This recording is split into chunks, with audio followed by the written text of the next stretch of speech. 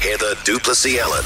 Let me give you a bunch of reasons why you could, and probably actually, to be honest, should just completely ignore this letter from 97 wealthy Kiwis asking the government to tax them more. This is the letter that they've written. It starts like this. We write as people who are frustrated with how much tax we pay. We want to pay more. Well, if you want to pay more, go for your life. No one's stopping you. Well, basically what you have to do is what some wealthy people do, is they simply tax themselves at the level that they think that they should be taxed. And then they spend that money on charity, doing stuff that the government would otherwise do with their money. For example, take a leaf out of Mark Denichek in Wellington's book.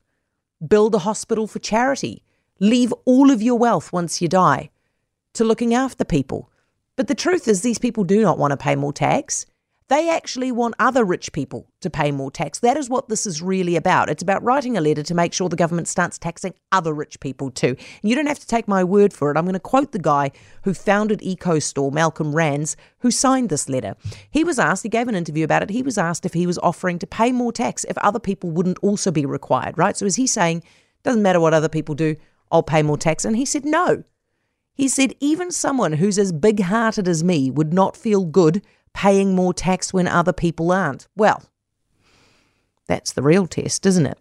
This plea for more tax is actually not quite as benevolent as it looks. Not all of these signatories are as wealthy as you might think. You'd be forgiven for thinking, geez, it's just like a whole bunch of extremely wealthy people calling on the government for more punishment. Yeah, names like Philip Mills of Les Mills Gyms, absolutely. Sir Ian Taylor, absolutely, super wealthy. But there are names on that list that are not nearly worth anywhere near the $50 million that would make them the kind of high net worth individuals that would have had IRD snooping around their tax for the last year. In fact, I was so surprised by the list of random names who thought that they were wealthy that I actually called the people who coordinated the list. And they admitted there was no benchmark for how rich you had to be to sign this letter. It was opt-in. You could basically decide that you felt rich and wanted to sign it, or maybe wanted to punish other rich people and wanted to sign it. One of the people I raised with them, they said they thought was worth $5 million. How did they know that? Based on a Google search. Now, $5 million, even if it's true, is a long way away from $50 million. And even then, it's only a house and a couple of investment properties in Auckland nowadays. That's pretty much a normal aspiration of most mums and dads. There's nothing special about that. So let me ask you this, okay? If extreme wealth is not the thing that these signatories to this letter have in common, what do they have in common? Is it maybe political leanings? Philip Mills, one of Labour's biggest donors.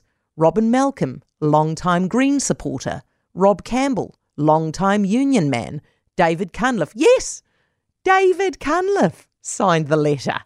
Former Labour leader. Do you see a pattern? I suspect this is actually an attempt to help a political party get a potential tax plan over the line.